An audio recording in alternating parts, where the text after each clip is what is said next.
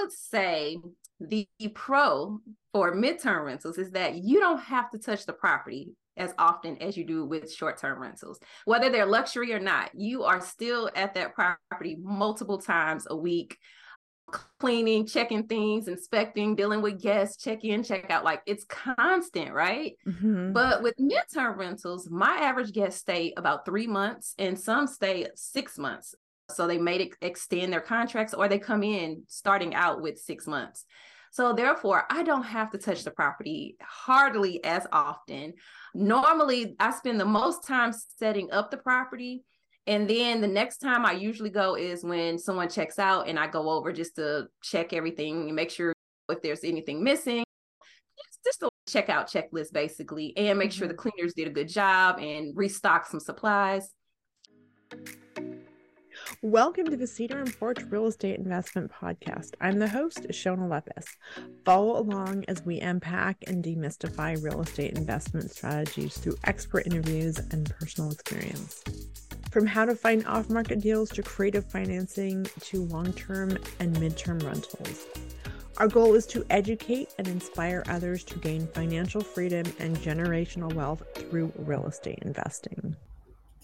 This podcast was brought to you by the Midterm Rental Playbook course. The Midterm Rental Essential Method teaches real estate investors how to set up and fully book your first midterm rental with great guests so you can have to 2x your cash flow. We cover the basics from planning and how to set up your first midterm rental, how to self-manage and get direct bookings and keep more profit, and how to launch your first midterm rental. Learn more and sign up at the midtermrentalplaybook.com. Welcome, everyone. Today we have a fabulous guest, Ms Kellie Michele. She's a real estate mogul and midterm rental expert. She speaks and coaches on how to create consistent cash flow by building a profitable midterm rental business. Her love of real estate started in 2004 when she began house hacking, investing in her first 2-family building. Over the years, Kellie has continued to build a profitable portfolio of properties and experiences ranging in luxury, short-term rentals to corporate rentals to long-term rental properties. She's come to recognize that many people see the wealth opportunity within the midterm rental market but have no idea how to get started. She uses her skills as an international educator and her passion for real estate to give people the tools they need to build their own midterm rental business. So Kellie, so excited to have you. I gave you a little intro there. I'd love to hear more just how your journey and your kind of midterm niche. Thanks for coming. Okay. Yes. Again, thank you for inviting me. So I basically started out really a long time ago, like you just said, started out house hacking with long-term rentals, right? Then fast forward years later, I moved to Arizona, and that's where I started doing luxury short-term rentals. I was there for a while, and then I decided to move back to my hometown of St. Louis, Missouri, because I wanted to be closer to friends and family. And it was really the perfect timing. So I shut everything down in Arizona because I'm not a person that likes to manage anything long distance. That's just my preference. It can be a lot of headaches. So, so I decided to just shut it down. And when I moved back to St. Louis, I'm like, well, what am I going to do? Because this is not the luxury short-term rental market, right? This is not it. So what am I going to do? And then my mom, she presented it to me. She's like, why don't you provide housing to traveling nurses? Because we have several traveling nurses in my family. And I'm like, you know what? That's a good idea. I could definitely do that. And so then I just jumped in and I went out, I found a property and it was in my price range. And so I went ahead and bought it and I just got started. I mean, it came naturally, not to say I didn't have some learning curves, but with my experience with the long-term rentals and short-term rentals, it was pretty easy for me to get into it and just manage and figure it all out. So that's how I got started. And now I am here with multiple midterm rentals and I still have long-term rentals. And at this point, I'm like, let me pause because I've grown pretty quickly. So let me pause and chill out, take a break, and enjoy some profits. Right. So, sometimes as entrepreneurs, it's hard just to stop and be like, okay, the bar is always moving in our goals. Yes. And it's hard to do that, right? I get excited about new properties. I'm like, oh, there's another one. I can do it. Oh, I don't get it. No, I have to stop myself, and my friends and family are now like, no, you said No, you're right. It's like there's always a shiny object though, right? Yes. I have a similar background. I've been doing this a long time, been a landlord, had a couple short terms. So I feel like my experience, it was a really easy transition from. So anyone out there, if it's like, hey, I'm interested in midterm, if you have any experience, it's just really, you build on that experience, right? Which is why I love this. So I have all my reasons why I love midterms, but you have the short-term luxury. And I think that's like the sexy thing, right? Like super cash flow. It's a lot of work though. So I'd love to hear your kind of like pros and cons of you have the midterm versus luxury STRs and knowing your market. I think that's really interesting how you transitioned.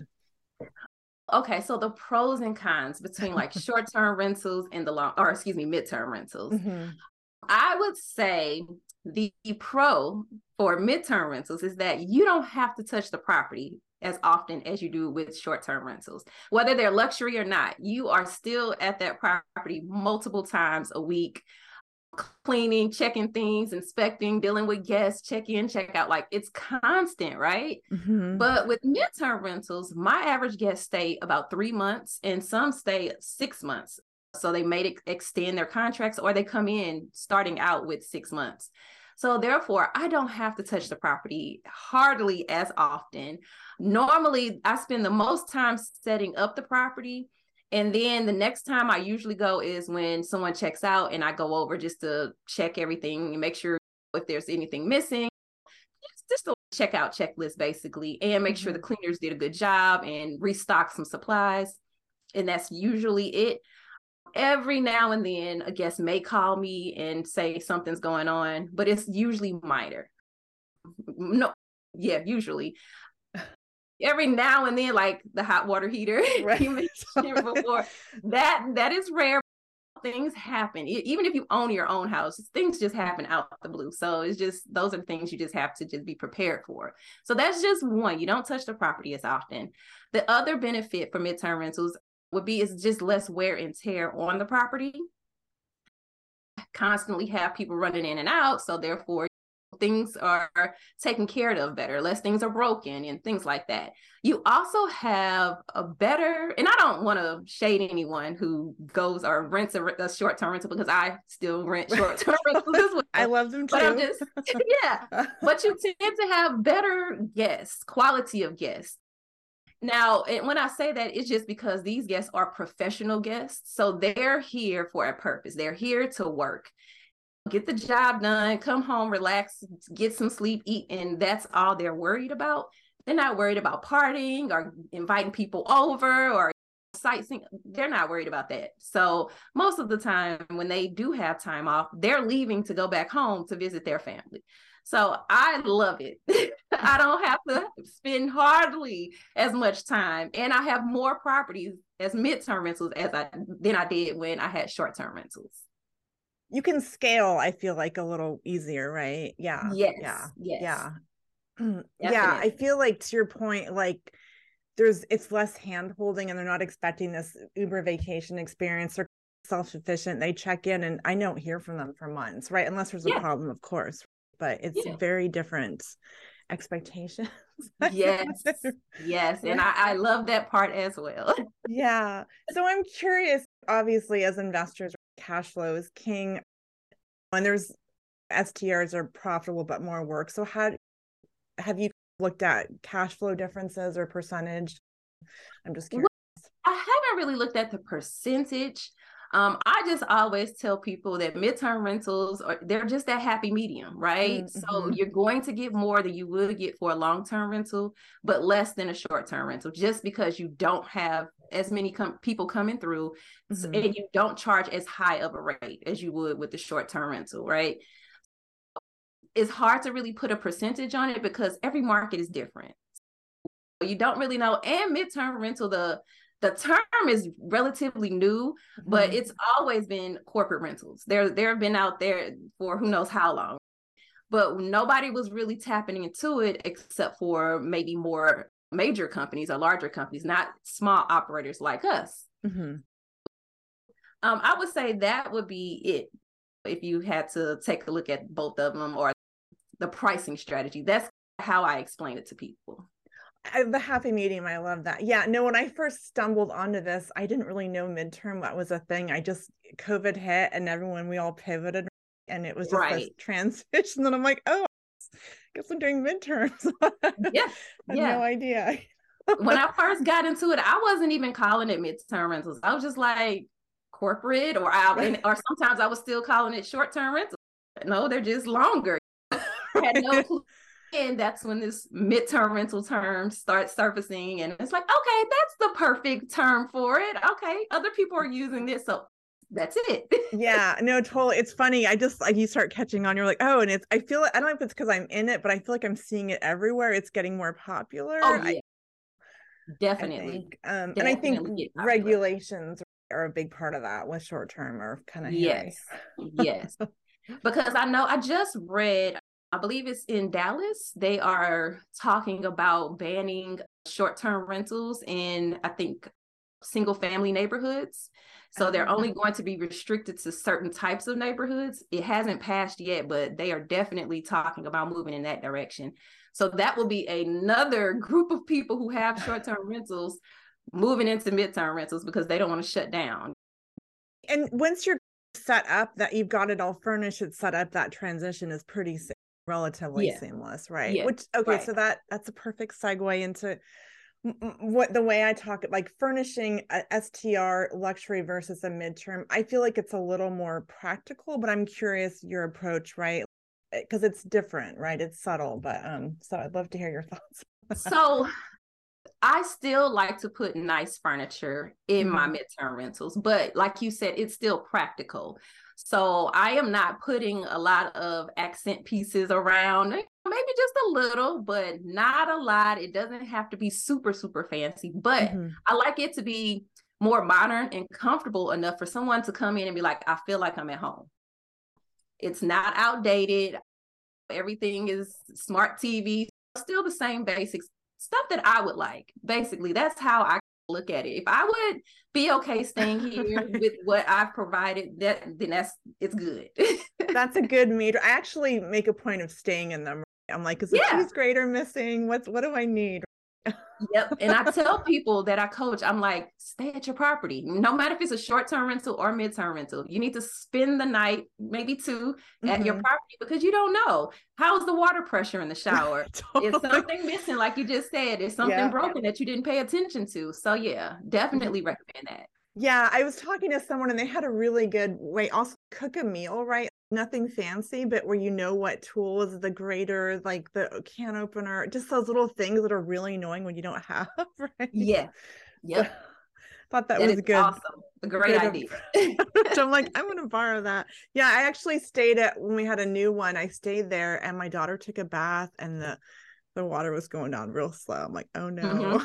And that's common. A major sewer issue. I had guests coming in 2 days. It was a whole, but if we hadn't stayed there, it would have been. So yeah. And it's also a perk, right? You get to stay in between if you want.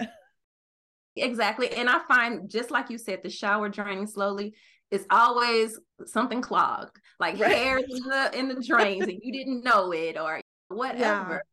And the other benefit is that you get to help other people in your family. Like, not only do you get to stay, or your family or friends, if you need a place to stay just to relax, but when people are in need, I have had to help several family members and like friends of the family whose maybe their houses were affected by floods or fire.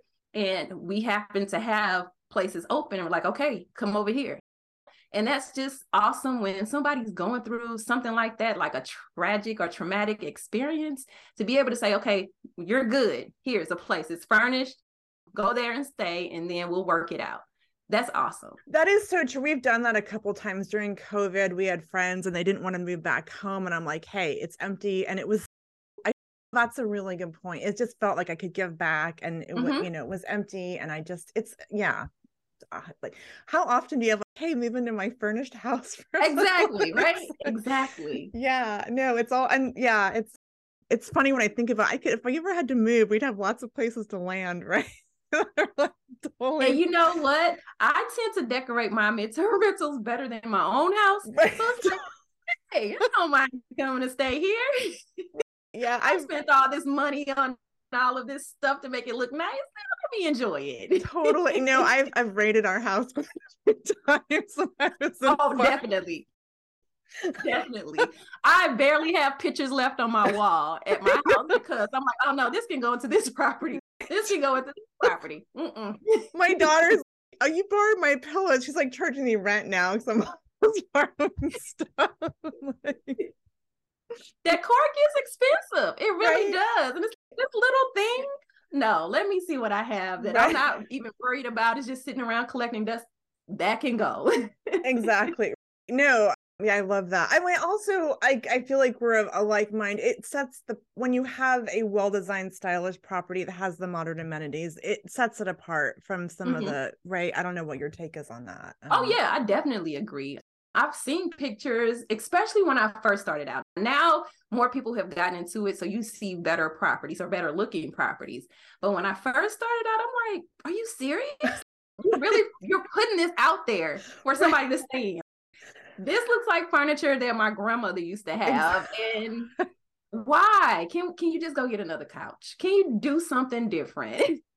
Yeah. But no, like I said, it's much better. Yeah. And I think you can be really scrappy, like consignment shops, or maybe you have something you're not using. You can do it in a way that's budget friendly. Exactly. I think people don't think about that. But when I see bad pictures, I'm just like, man, get a photographer. It's so worth it. Don't skimp on that stuff. Yeah.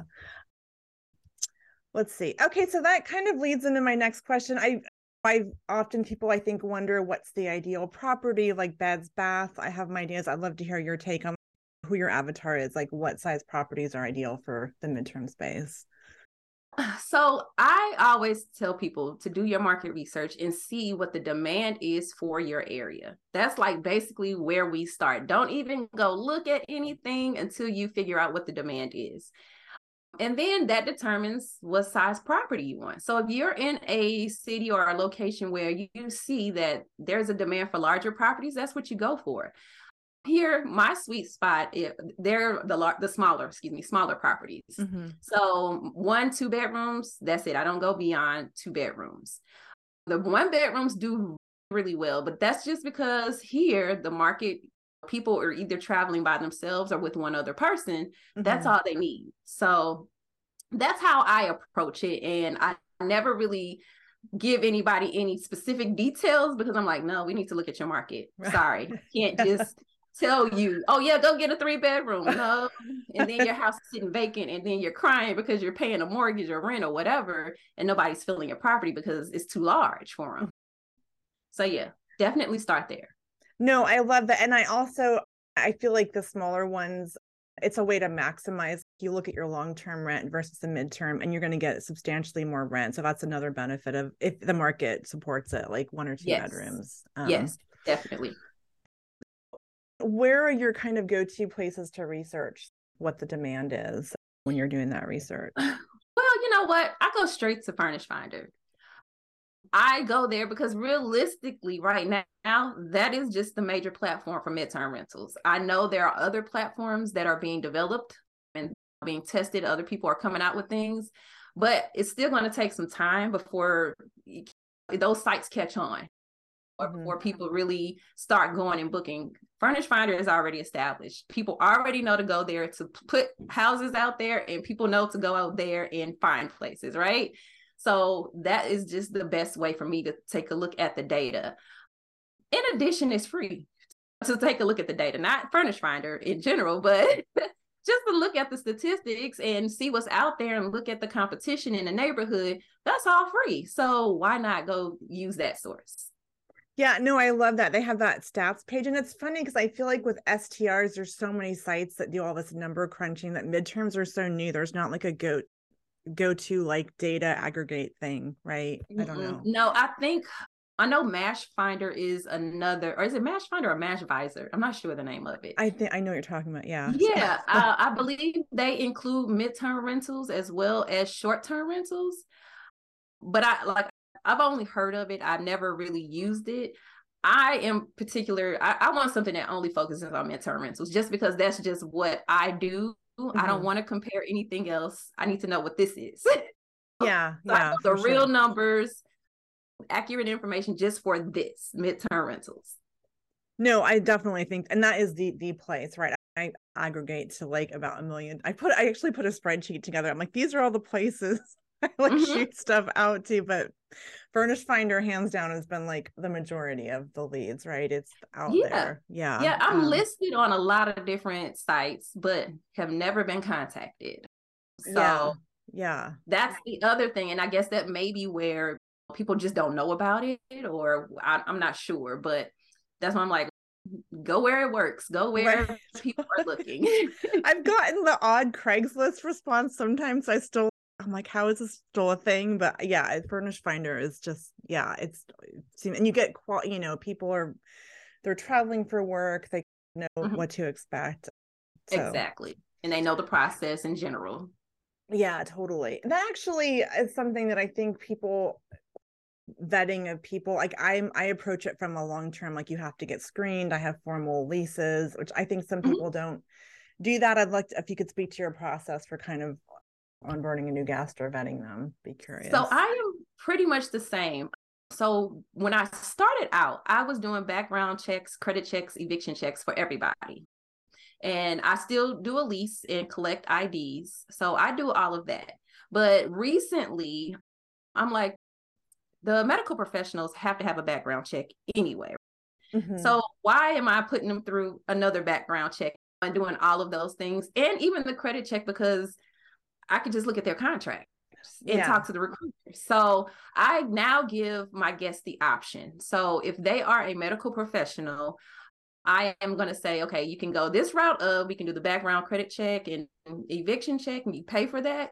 Or you could just send me over your contract, your ID, and the name of your recruiter and their contact information, and I could just verify that way. So I really let them make the choice, because sometimes people may not feel comfortable providing their contracts.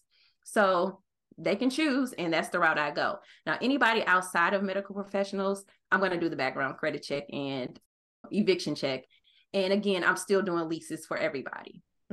Now, some people do agreements, but I just say why? Because you have month-to-month leases. They are already out here created. It's legal in your state. So I'm just going to go with that.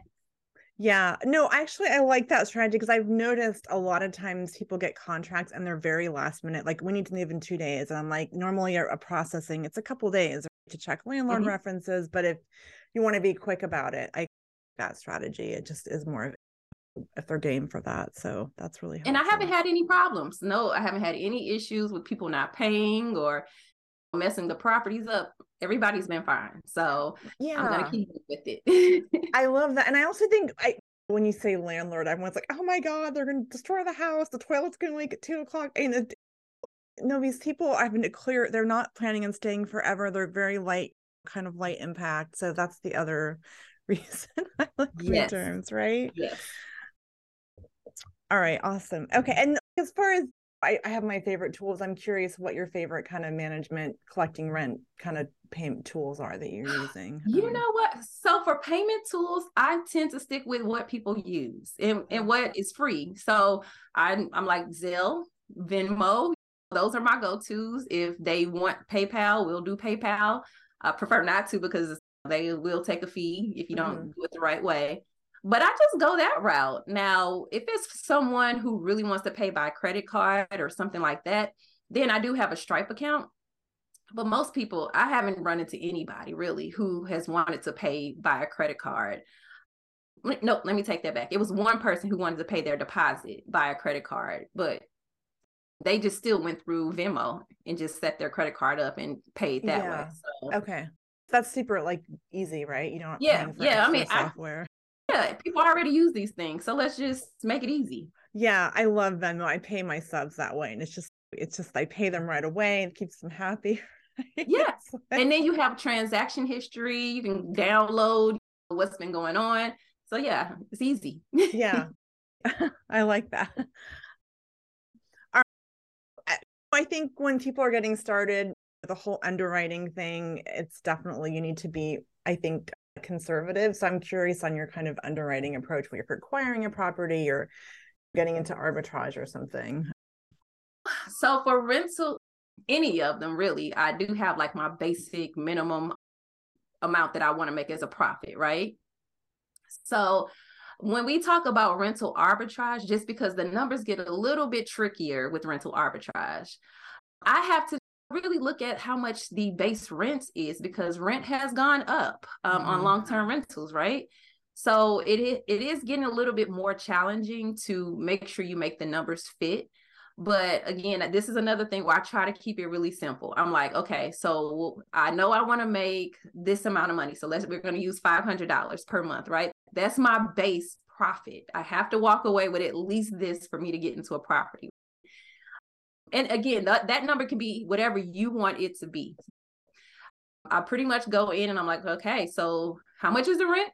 And then utilities on a 1 or 2 bedroom, I already know on average how much that would be. So let's just say a 1 bedroom. Okay, I'm not going to spend more than $150 on utilities, because usually they're all electric, and it's just I'm paying electric, internet, and insurance. I know I have an idea of what the expenses are. So I just have my formula where I pretty much, okay, let's plug the numbers in. Do they work? Nope. Okay, keep it moving. Yeah. Keep it moving. And that's just it. Okay. I think it's good to know what your criteria is. Otherwise you get the shiny object. You're like, oh, I could make it work. The rents will go up. Yeah. And you know what? I have done that in the past. Realistically, I'm like, but I really want this property. It looks so nice. But when you look out there and you see that midterm rental rates won't support what you have to charge in order to make your profit, then it's just not worth it, because you're not going to be happy in the end. You're going to end up doing all of this work, spending all of this money, putting it into a property, and you're not getting paid as much as you would like. So it's like, that's not fun. Everything's going back into the business. And then you want to just stop. You're all excited, but if you have a bad experience, then you're like, I'm just working for free, right? Or not. Right. Yeah. Nobody gets into a business to work for free or not make any money. It's not easy in this business, but yeah. No, it is not. So arbitrage, I've never done it. I'd be curious if you're looking to get into this. It feels like an entry way to get into it without owning property. I'd love to, how do you find the properties? Like, how do you sell it to prospective managers or whatnot? Like the pros of arbitrage. Okay. Yeah. So really, I just go out there just like you would be looking for a property for yourself to rent. So I'll go on Zillow.com, Realtor.com, those types of sites, and just see what's out there. I actually run my numbers while I'm looking. So if I see a property and I look at the amount they're charging, I go ahead, run the numbers. If I see they work, then I will contact them and set up an appointment to go view the property. If the numbers don't work, we just keep it moving, keep looking for other properties. But once I make the appointment, go take a look at the property, make sure it's something I actually really want, then that's when I will speak to the property manager or the owner about what I do and what my plans are for the property. So basically, I approach it as a business to business. Hey, I have a corporate rental business. I provide housing for traveling professionals. Majority of the people who stay in my property are traveling medical professionals. And basically they stay for about 3 months. Some stay a little bit longer. Would you be okay with that? That's basically, I just lay it out. This is what I'm doing. This is why I'm here. Would you be okay with me renting the property for that purpose? Normally, I'll just get a few questions and I get a yes. I know a lot of times people have problems in that area, but it's all about how you present it. And also, I target private landlords. I don't go to big apartment complexes. Some apartment complexes will allow you to do it, but they have their own rules and red tape and things you have to go through. It's just easier when I'm working with a private landlord or a property manager who manages single family homes. Easier to get in. The person is making the decision right there. You don't have to have somebody go talk to corporate or have all these rules. Yeah. And I get a yes. And it is just, we move forward. It seems like a great business case. And are there any concerns that are frequent? What if, I don't know, what are the most common kind of clarifying questions when you're presenting the business case for that? So let me think. So basically, they always kind of want to know like how many people will be staying in the property. And I'm telling them usually it's 1-2 people. And if it's more than 2, it's really no more than 3, because maybe it's a couple with a child. But normally people aren't traveling with children too much. It's usually just one other person. Then the other question they may ask is who's responsible, like for the bills, the utilities, rent, things like that. So then that's when I assure them that everything stays in my company's name. I am renting from you, and I am subleasing, but everything gets paid through my company. We don't change utilities or anything like that throughout a person's or between stays or anything like that. Those are really the top 2. Most people have medical professionals in their family, so they're aware of traveling nurses. So if you just mention traveling nurses, they're like, oh yeah, I have a cousin who does that. My sister does that. So that automatically creates a connection. Mm-hmm. Even if you're hosting more than that, which I do, that creates that connection where they're like, oh, okay, these are good people. I don't mind those people staying in my property. These are people taking care of us in hospital. That's fine. I just don't want those partiers or people tearing up my house. Right. Yeah, definitely. No, I love that. It's a way to make it real, right? Like, who's the person, the type of people, or like typically, right? Actually, that made me think of a question. So if you like, and I love that you're analyzing ahead of time. So you're just reaching out and you're doing your homework. You're not just like, hey, like that looks cool. I have a kind of question on when you're technically subleasing. So do you have your own contract that you're having signed, or how do you navigate the paperwork on that? So I signed the lease with the landlord, just like any other. So it will be between me and them. Mm-hmm. And then I pretty much have a lease, because let me stop there. In that lease between myself and the landlord, I have a clause that I make sure is in there that they give me permission to sublease. Okay. Because that's important. Sometimes you have to provide proof that it's okay for you to sublease to maybe companies that you're working with, or some booking platforms might ask for it. Mm-hmm. So that is very important. And then I also make sure I add other things to protect myself into that lease between myself and the landlord, just in case anything happens. So for example, another one would be if the city ordinances change and they don't allow me to do my business or run my business, then you will let me out this lease, no penalty, something like that. So that's how I approach it between myself and the landlord. Now, for myself and the guest or tenant, I also create a lease. And it's a month-to-month lease.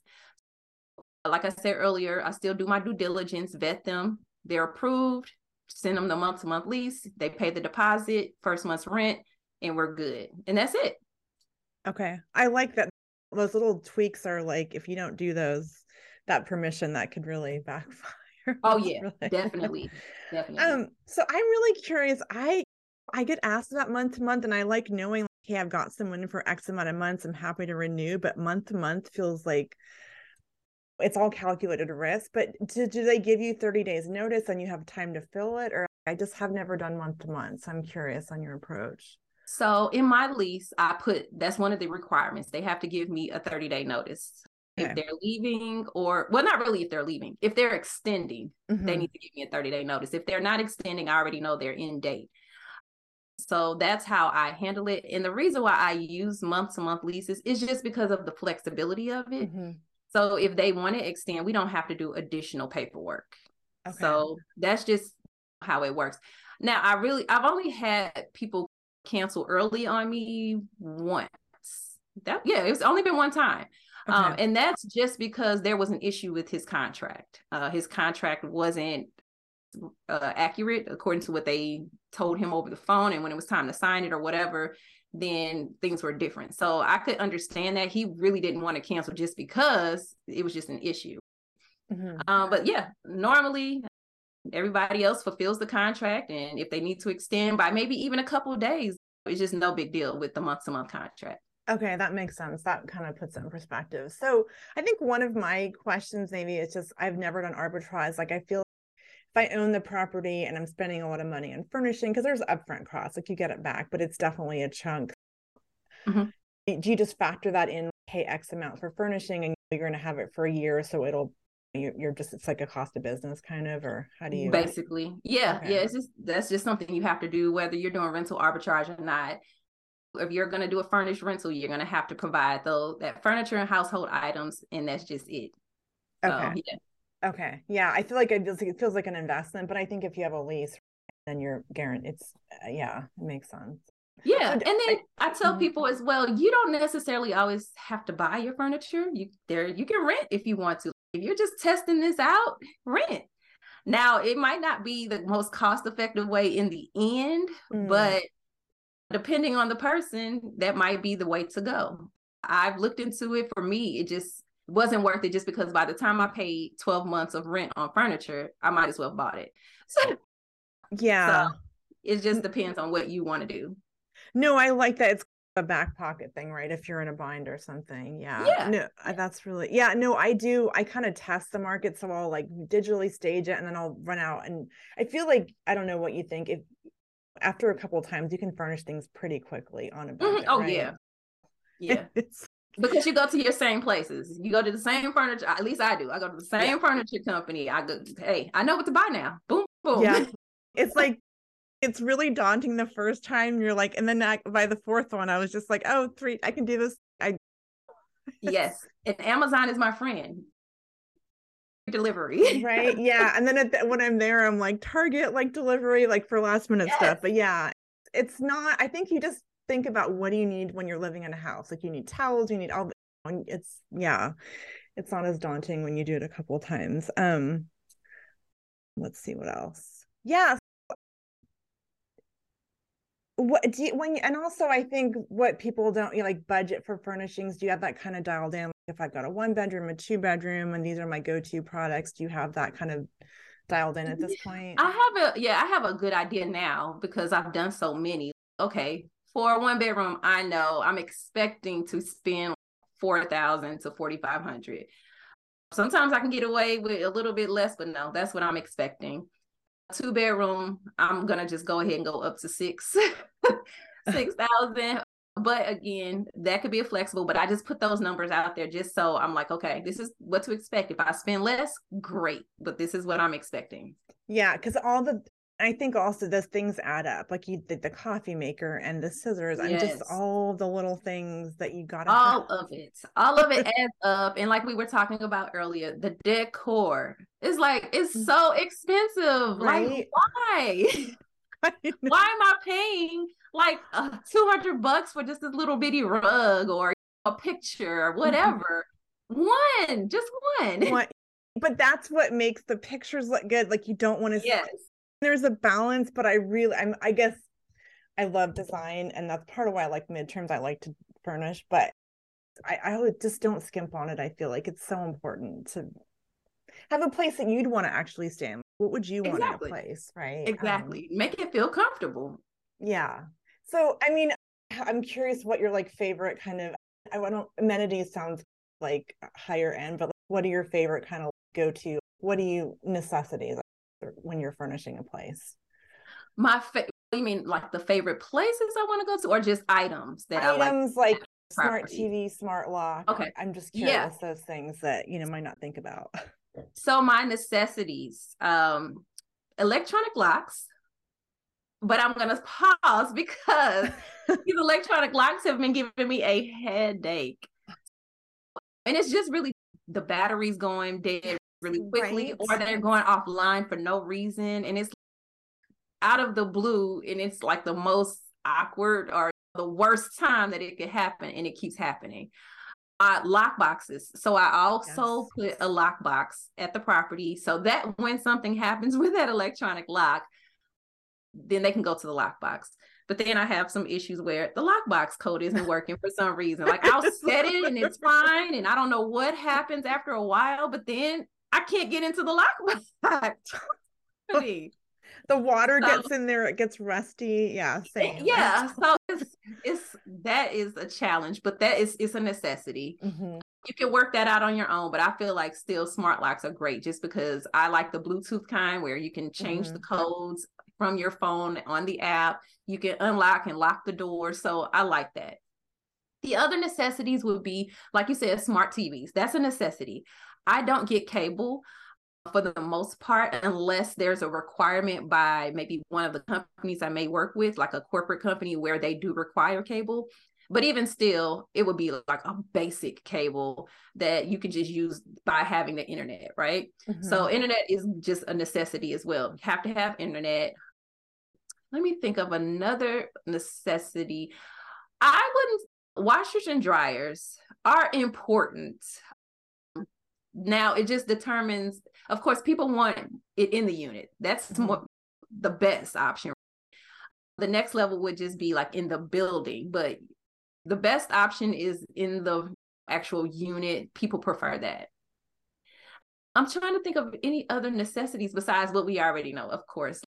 The beds, the good the mattresses. The mattress. I'm not saying that you have to spend a whole lot on a mattress, but you do need some decent mattresses. I think you find the one like on Amazon that becomes your go-to and you just order it. You don't think about it.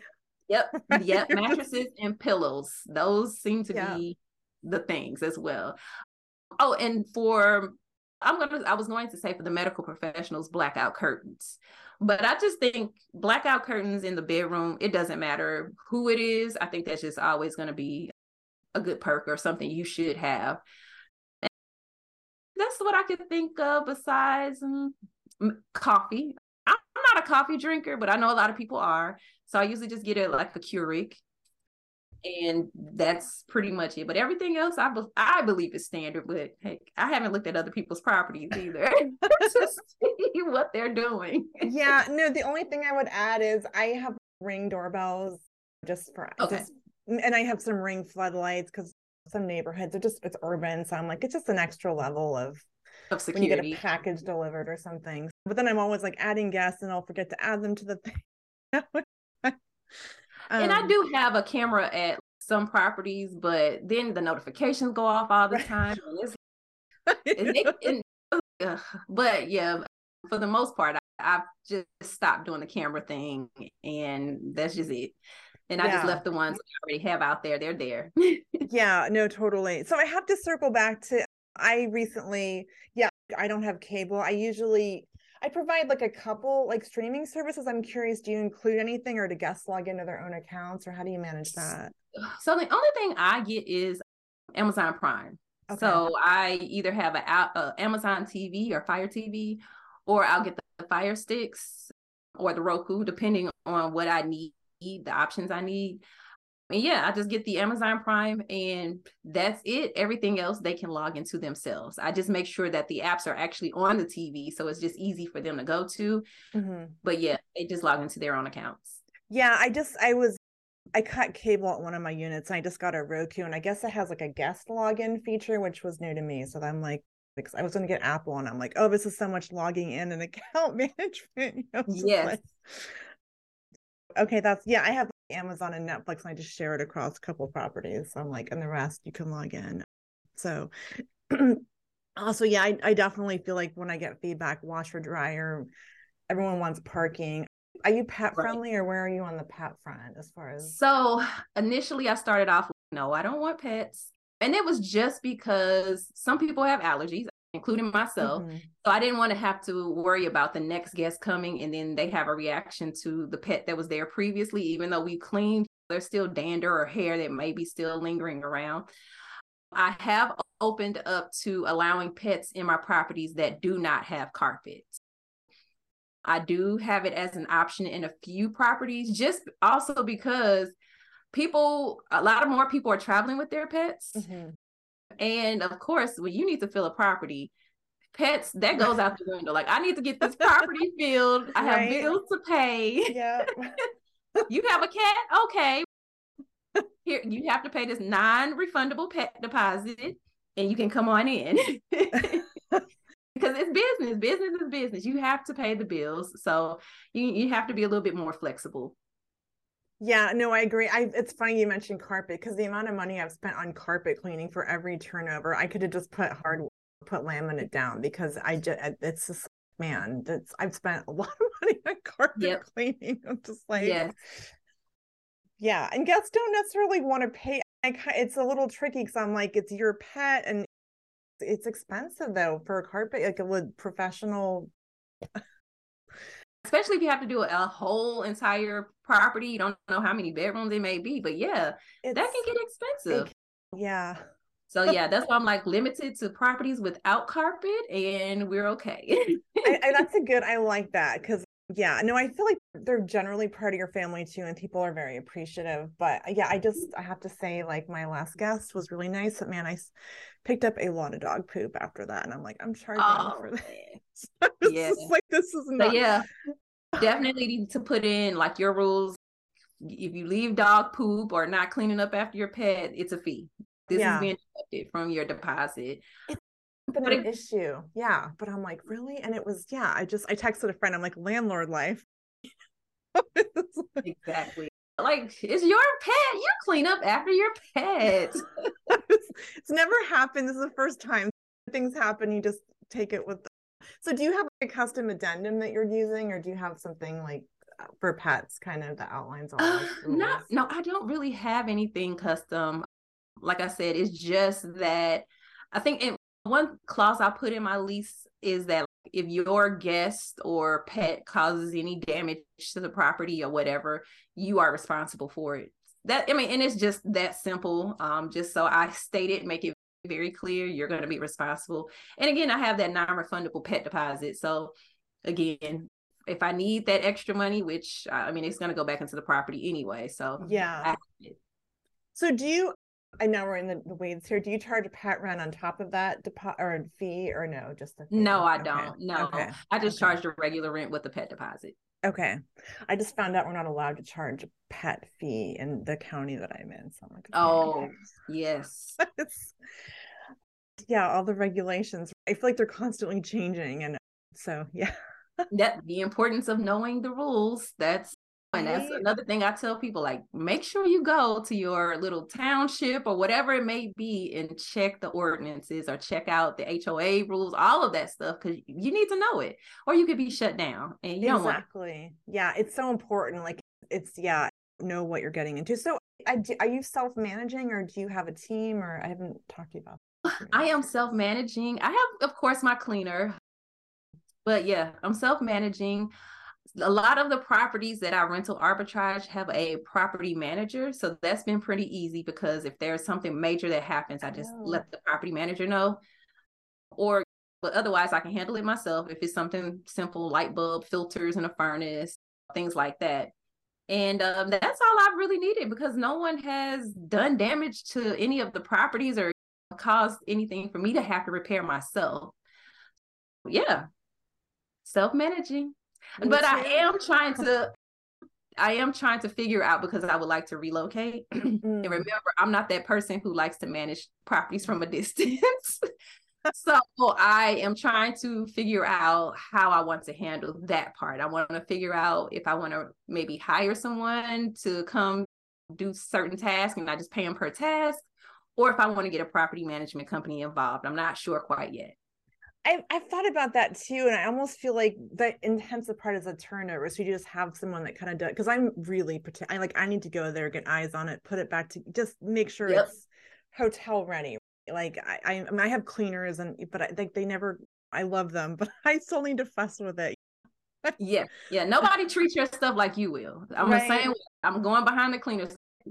I found dish towels in the bathroom as hand towels. Like, this is not a hand towel.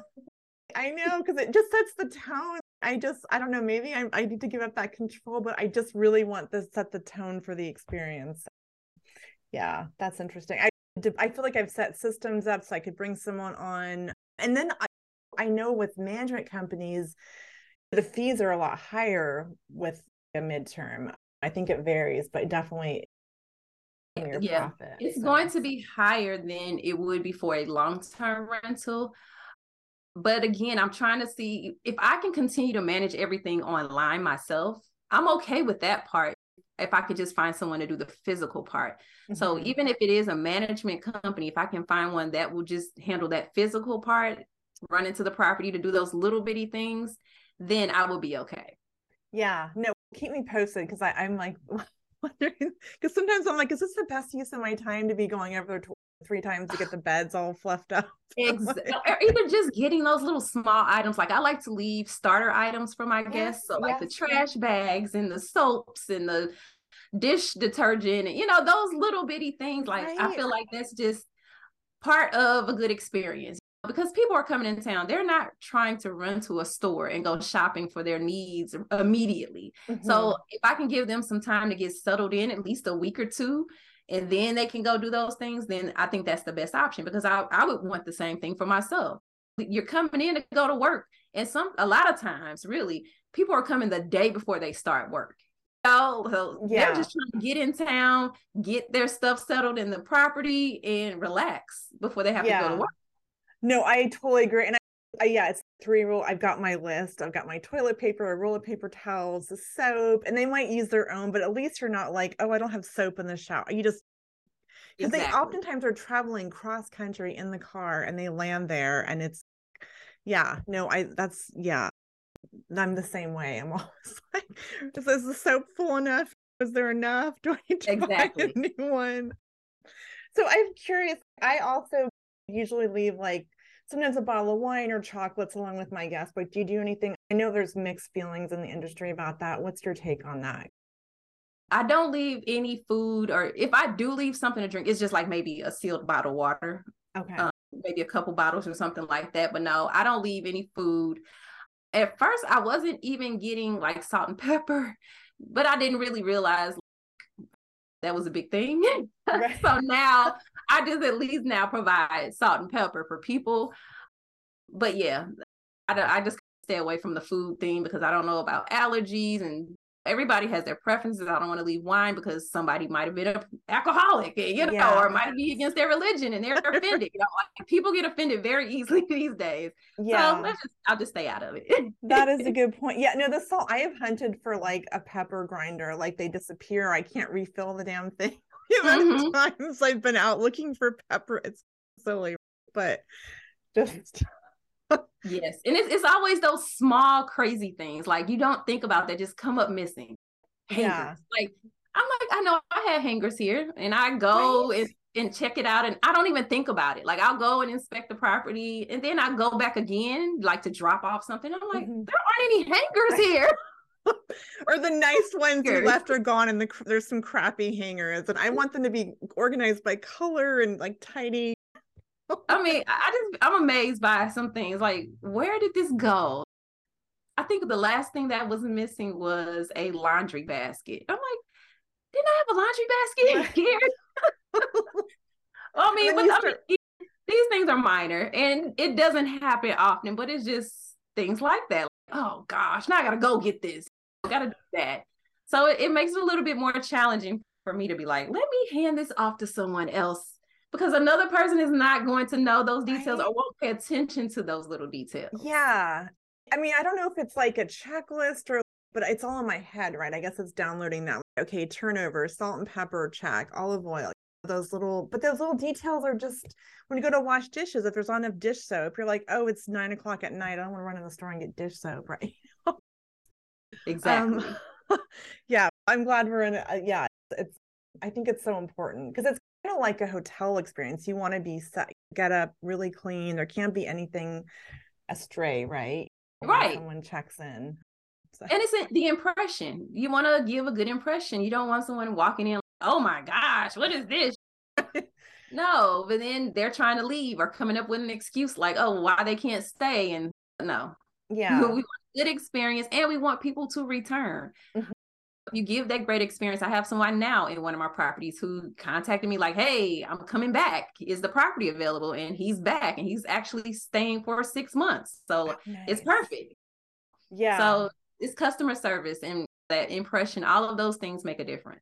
It really is. And then I have to remind myself, if this was short term, it would be every 3 days. And I just have to like keep that perspective. Do you ever do that? Okay. I'm like bitching about it in my head. I'm like, it's been 6 months. Quit complaining. You haven't been here in who knows how long.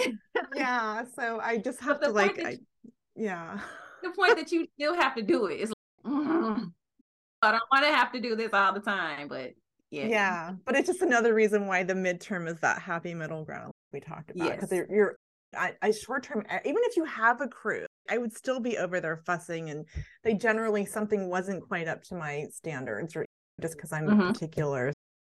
Yeah.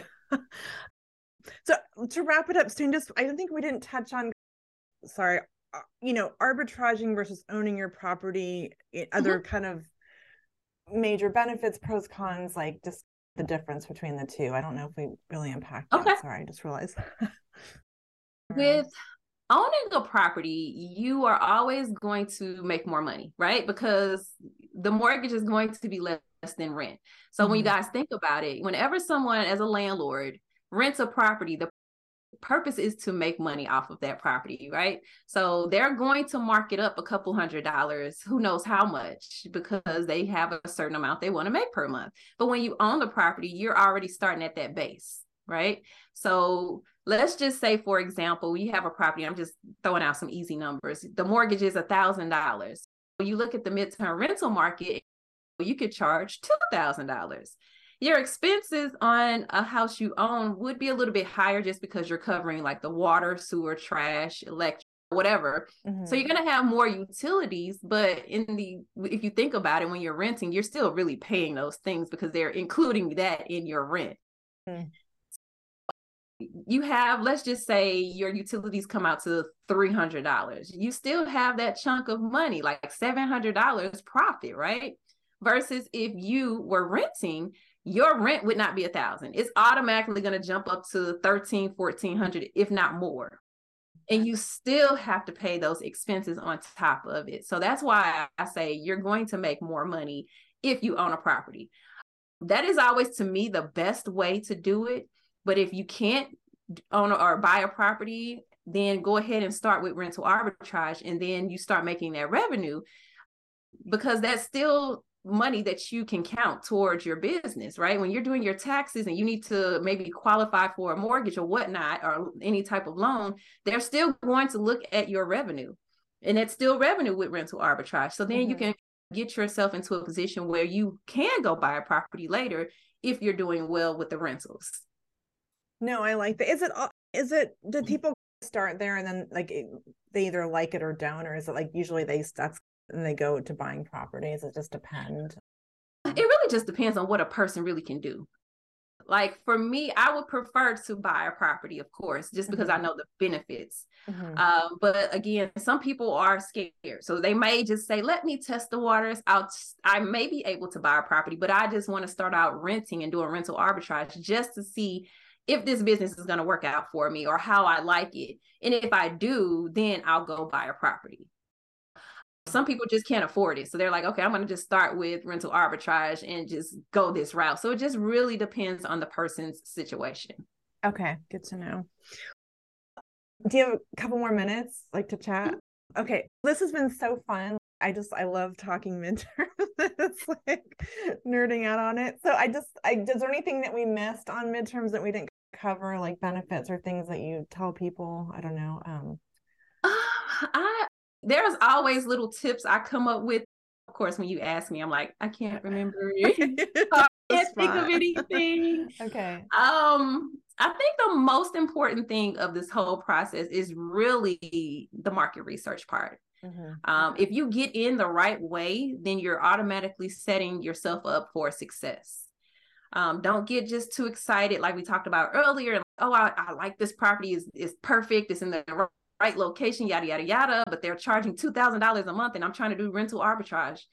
That is setting yourself up for failure. Unless you're able to charge $4,000 or something crazy, then yeah, don't do it. So that whole market research part, not just understanding what to charge, but you need to know how much you can afford to pay, what's happening in the market with midterm rentals, just a lot of different things, the right neighborhoods to get into, so that you don't get a property somewhere where you can't feel it because it's not in the right location. So I think, or I would say, if you're going to do anything, spend a lot of time on the market research. No, 100%. And I think in this business is all, I like to call it calculated risk, right? You really have to know your numbers, because if you don't, it's just a bad experience. You could be underwater. It could be an alligator thing. It's just, It's not an easy business. I love it, but you really have to know your numbers. You got to get in your yes. spreadsheets and Yes. really run your scenarios. Mhm. On that note, do you underwrite, okay, worst case, I guess not for arbitrage, but for purchasing, hey, if I had to long-term run it, it has to work at that, or you just assume if you do your research, it's going to be a midterm and it'll be good if you've done your research? Yeah, basically, if I'm going to go buy a property and I already have a specific goal in mind, like this is what this property is for, I'm going to go look for a property just for this. And that now, of course, if something happens and midterm renting isn't working out, I already know that I can still long-term rent it. It might not be as much money, but I know I can still do that. Mm-hmm. So I'm okay either way. Okay, cool. Thank you so much for sharing all your knowledge and all your experience. A couple like wrap-up questions. This is like a broad one, so you can take it however you want. Okay, cool. What top business or life advice would you give someone to, be in the business? Like we get into this, right, for freedom, I think, right, ultimately. Mm-hmm. So yeah. Mm-hmm. The main thing I would say is, yes, we get into it for freedom and flexibility, but pace yourself. Don't scale too fast. Give the business time to show you what it will do. And when I say that, I'm like, the first thing that pops to my head is maybe seasonality, depending on where you are. You might have a slow season. So you may want to have a property for a full year so you can see what happens throughout the year. Is it going to be slow in the winter? Do you need to drop prices? And if you do, then okay, you need to make that up in the spring and summer. So pace yourself. Don't go too fast in jumping out and getting multiple properties back to back until you are clear on what's happening in the market and the changes and how you're going to manage those things. That would be the best advice I would give. I love that. And the seasonal thing, it's not, I'm dealing with that. I've got a couple of turnovers, and there's definitely the prime times or spring, summer, winter is what's, you got to massage your price a little bit. Oh, yes, definitely. I've had to decrease my prices in the winter on multiple properties. I've had to decrease prices, and I'm not even making like my minimum profit that I would like to make. But then again, I'm like, but I'd rather make something versus coming out of my pocket and paying for this stuff altogether. Exactly. So if I have to lower, it is what it is. We'll raise it back up when we know there's more of a demand. Yeah, no, for sure. Awesome. All right. So what's your superpower, and how do you like use that in your business, or how does that help you? I think my superpower is probably organization. I can compartmentalize things very easily. Okay, boom. If I'm setting up 4 properties at one time, I have to be organized. I'm ordering stuff. I'm ordering for all 4 properties. I need to know what's going where, different decor, different. Yes, my superpower is being organized and really being able to put everything in its place. That is so true, because there's a lot of moving parts, especially onboarding a property, for sure. Oh, yes. Yes. So I think we're all in this industry, any industry, that we're always like, I love to learn. Is there like a podcast or a book that you love that you've read recently, or just your go-to? I have not read anything recently. I'm going to be honest about that. My thing, I really don't even look out there at midterm rental stuff, even if it's like YouTube and things like that. I just don't go look at other people's stuff. Don't ask me why. I don't know if I don't know. I just go with the flow. And as far as what I like to do, typically I'm going to go to YouTube and look at some video about travel. That's my thing. If somebody's showing me something about Panama or Mexico or whatever it may be in the world, I'm watching that. I know that might not be the answer you're looking for, because you're probably like, why aren't you looking at real estate stuff? And I'm like, I get burnt out on real estate stuff. I got to deal with this every single day. When I have some downtime, I don't want to think about it, honestly. I just want to chill. I think that's important. It goes back to your why. Like, why are we doing this? Because you can travel, right? You have that flexibility. So no, we can't always, we have to stop and pause and relax. Right? It's really equally important, which is hard to do sometimes. Yeah, and traveling that's my passion, really. Like, I love it. If it's an addiction, that's my addiction. So yeah, that's what I do in my downtime. I'm trying to learn things about different countries, cultures, whatever it may be. And I think you can make it work. Like you can travel, and I mean, you get to sometimes some operational pieces, but that is the beauty of this kind of business. It's possible, right? You're not stuck at a desk. Oh yeah, definitely. I was in Bali in October. Yeah, October. And so yeah, if you just have that person there, here or wherever your property is, that you can call in case of an emergency, that's all you need. That's all you need. I mean, my properties were already filled. So an emergency actually did come up and I just made a phone call. Can you take care of this? And it was handled. So, and then I'm able to get calls internationally as well. So that helps as well. You definitely need to make sure you have yourself set up so that you can still communicate and do business and do what you need to do whenever you're away. But yeah, I think it's just who's the person to call. Like you're not going to go fix that hot water. You're going to call someone, even if you're in town. You're not going, let me get my tool belt out. Exactly. I'm not. I don't know. Exactly. So, yeah. No, I love that. Okay, last question. How can people like follow you, work with you? I know you have a course, all that good stuff. Yeah. Okay. So I am on Facebook and Instagram and YouTube and TikTok. You can find me at Ms Kellie Michele, MsKellie Michele. So that's my handle on all of those. So my YouTube channel, I am giving a lot of information about midterm rentals and providing what I can provide to you guys. Then I also have my self-study course. So that teaches people from beginning to end how to get into midterm rentals, get a property, get it set up and get somebody in it, booked. Just it's really like for those people who are starting out, this is your good entry. This is giving you your foundation, get into the business and you grow from there. So I do that as well. And then I also do private coaching, one-on-one coaching. That's usually for people who are already in the business and they need some assistance or they have specific questions and we just knock those answers out or give them the help they need, whatever that may be. Awesome. I'll include all that in the show notes. Thank you so much.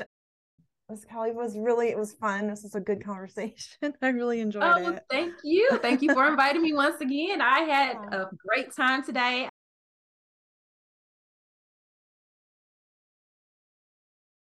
Thank you so much for listening. I hope you found it valuable. Please take a minute to hit the subscribe or follow button. It really helps other people find us and share it with a wider audience. We also appreciate 5-star reviews. Also, please take a screenshot and tag us on your favorite social platform. We're at Cedar and Porch. The show is brought to you by the Midterm Rental Playbook course, your blueprint to setting up a successful midterm rental. Learn more at the Midterm Rental Playbook.com, link in the show notes.